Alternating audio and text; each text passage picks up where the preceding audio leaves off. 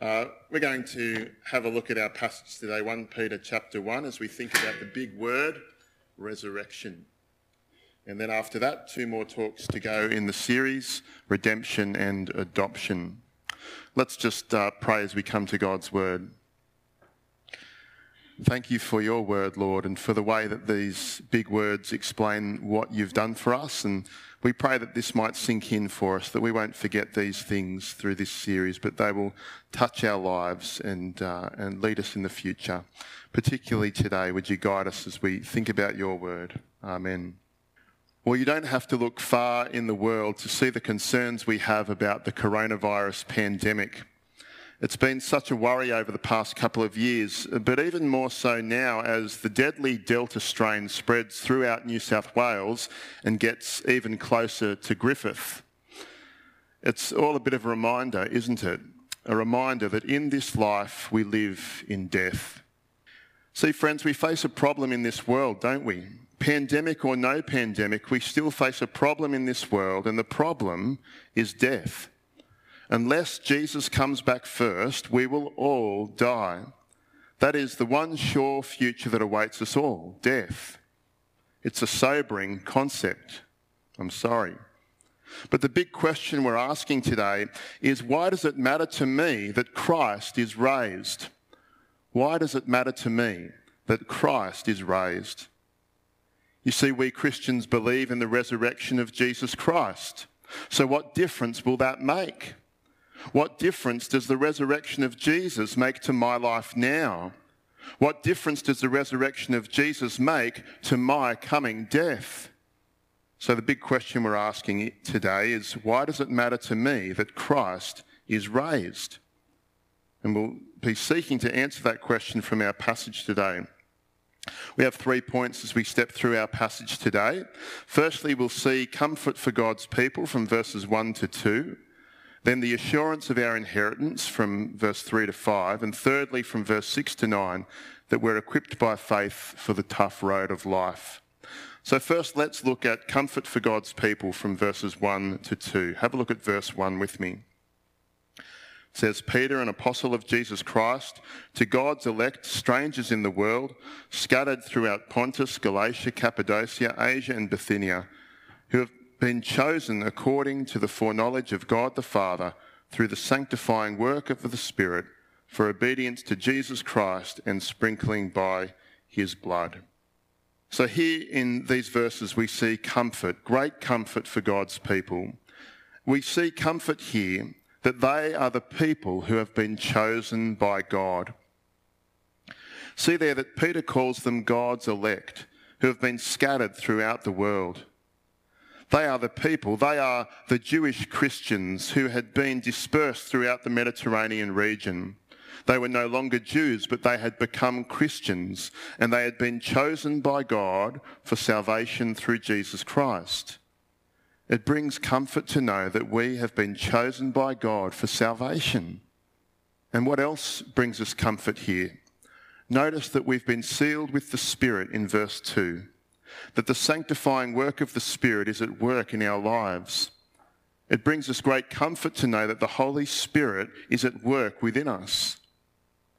And see there also, we've been called to obedience to Jesus Christ and for the sprinkling by his blood.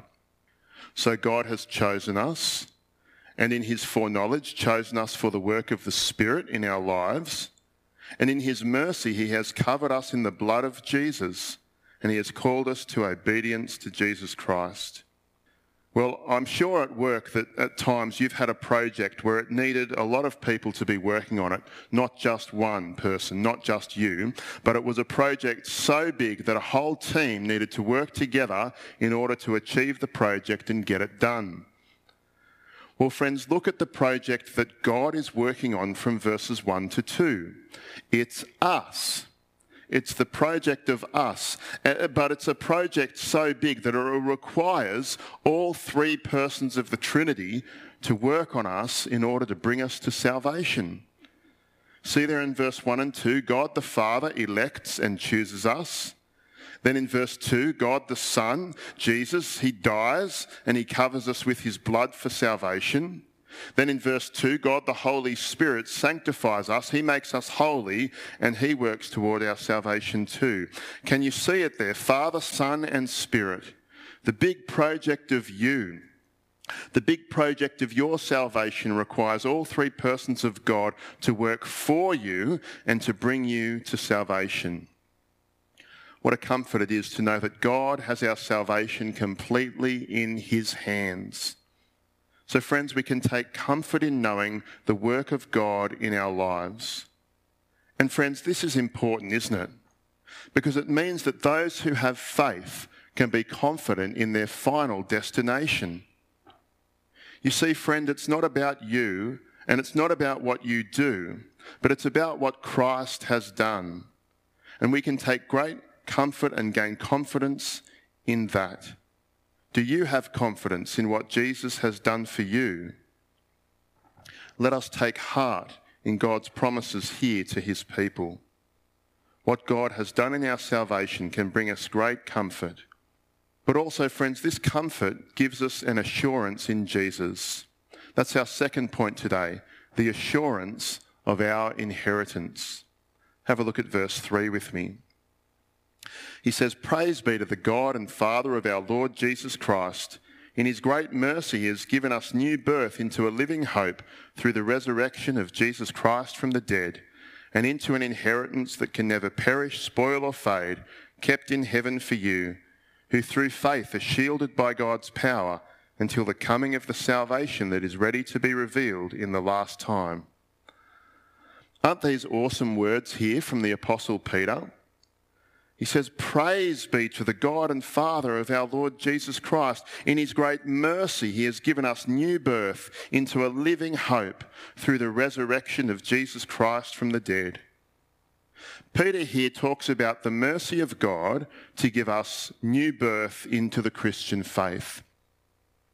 This is referring to the teaching where Jesus says that you must be born again to be able to enter the kingdom of God. In God's great mercy, he has given us this new birth. He has given us faith in Jesus. But can you see there in the text that the new birth brings us into a living hope? See, this new faith, this new life that we have in Jesus, it gives us a living hope for the future. Notice there it's not just a hope for the future, it's a living hope for the future. It is a hope that is alive with the power of the resurrection of Jesus. See there in verse 3 that this living hope comes through the resurrection of Jesus Christ from the dead. The reason that we have hope for the future, the reason we have eternal hope, is because of the resurrection of Christ. It's because Jesus rose from the dead. Now, why is this? In the book of 1 Corinthians chapter 15, Paul uses the analogy of the first fruits to explain the resurrection of Jesus. He says that the resurrection of Jesus was just like the first fruits of a crop. Once the first fruits come and are harvested, then you know that the rest of the crop will come and be harvested too. You see, Jesus is the first fruits of our own resurrection crop. That is because Jesus was raised from death, he becomes the first fruits, and the rest of us, the rest of the crop, we too will be harvested, we too will be raised from death. Because Jesus, our first fruits, was raised from death. You see, because the resurrection harvest came on the first fruits, the resurrection harvest will come on the rest of the crop. See, this is why Paul can say things like, if Christ has not been raised, we are of most people to be pitied. It is because Christ has been raised, and if he has been raised, we are assured that we will be raised from death too. Did you notice there that the new birth, that being born again into God's kingdom, that it brings us into an inheritance? See in verse 4, it brings us into an inheritance that can never perish, spoil or fade. You see, this is our living hope. This is what the resurrection does for us. This is what being a Christian does for us. It gives us the inheritance of eternal life. Now, I don't know what kind of inheritances you have received in your life. I know being a pastor and being on the presbytery, it's given me an insight into the kind of bequests that people can leave to churches in their will. But just think about the concept of an inheritance. When someone dies and they leave a blessing behind for their children, they leave an inheritance. And if it is given to you, then you have the rights of the inheritance, and you are in line to receive a wonderful inheritance. Well, friends, our heavenly inheritance comes to us through the death and the resurrection of Jesus. Jesus dies and passes on an inheritance to us, to God's children. We get an inheritance. And what is that inheritance? Well, it is nothing other than the living hope of heaven. The inheritance is that heaven and eternal life have been totally secured for us. Have a look at the text there. It is an inheritance that can never perish, spoil, or fade. It is something that is kept in heaven for you. It awaits you. It is there to be grasped and enjoyed by you. You see, friend, are you assured of your inheritance in Jesus? Do you have assurance of your salvation? Friends, we've been given this new birth. We've been given this living hope in Jesus. We've been born again into God's kingdom. And in that sense, our eternal life has already begun. And it will never end. It will never end. You have a living hope through the resurrection of Jesus Christ from the dead. This eternal hope has been secured for you. And so you have assurance of your eternal inheritance. Friend, take comfort in what God has done for you in the gospel. Take comfort in the living hope that you have in Jesus Christ. Because Christ was raised from the dead, we too shall be raised as well. So we've seen that there's comfort for God's people, verses 1 to 2. We have an assurance of our inheritance, verses 3 to 5.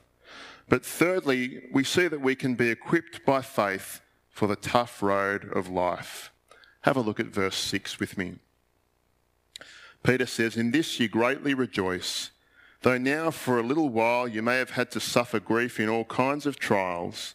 These have come so that your faith, of greater worth than gold, which perishes even though refined by fire, may be proved genuine and may result in praise, glory and honour when Jesus Christ is revealed." So we see here we can be equipped by faith for the tough road of life. You see, Peter was under no illusions, was he? He knew that the life of faith was a tough road. He knew that life in this world is a hard journey. See there in verse 6, he knows that in this life we will suffer grief in all kinds of trials. Well, friends, I have suffered grief in trials. Have you? I'm sure you have. The Bible understands this, but the Bible speaks into our pain as well. Have a look at verse 7. It says, "These have come so that your faith, of greater worth than gold, which perishes even though refined by fire, may be proved genuine and may result in praise, glory and honour when Jesus Christ is revealed." Peter is saying that these trials in our life will help our faith to be proved genuine. It may be proved genuine and may result in praise, glory and honour when Jesus Christ is revealed. Peter uses the analogy of gold there, doesn't he? See, we cannot find a more precious metal than gold. But even gold will melt when refined by fire. When refined by fire, the gold melts and the impurities of the gold are removed, and it becomes even more precious gold through the process. So too with us. So too with us. When we go through the fire, through our trials, it is a refining process, isn't it?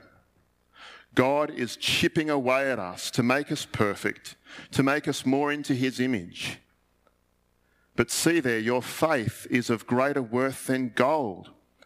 And these trials have come so that we may result in praise, glory and honour when Jesus Christ is revealed. So God is under no illusions, and Peter is under no illusions. This life is going to be hard. It's going to be a hard and grueling journey until we get to heaven. But we don't walk the journey alone, do we? No, Jesus stands right there beside us as we walk. In fact, it is through God's power that we do walk the journey of life. We walk and we live and we persevere through God's power and not through our own. So friend, push on. Push on, knowing that the Saviour walks with you and carries you through. And there is no difference whether we're young or old, whether we're sick or healthy. We all need to fix our eyes on Jesus as we walk this journey. As the book of Hebrews says, fix your eyes on Jesus. He is the author and the perfecter of our faith. Well, in our introduction, we looked at the fact that we need to be saved from death, from our death. And we've seen today that God has you secure if you believe in him. God will be with you this whole life. We've seen we have a living hope through the resurrection of Jesus Christ from the dead. We've seen God has your inheritance waiting in heaven for you. But it's a tough road. So fix your eyes on Jesus and fight the good fight of the faith.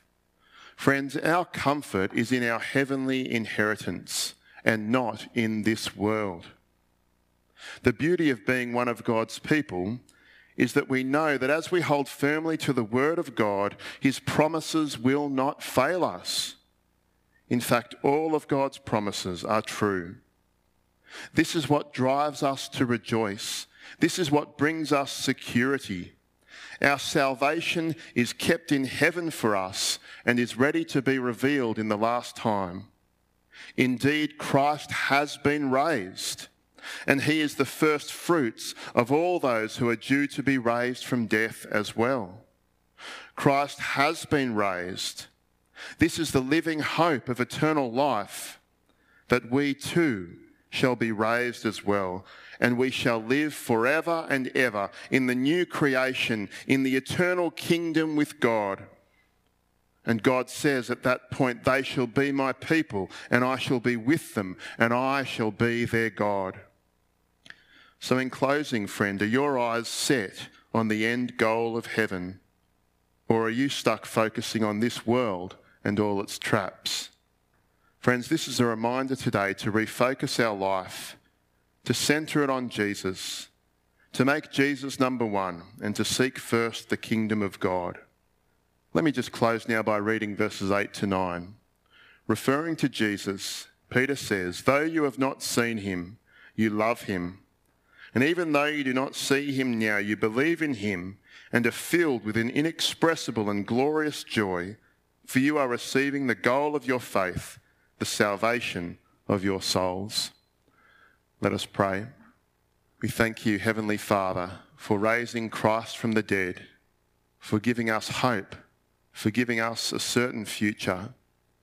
Help us to hold on to this living hope. Amen.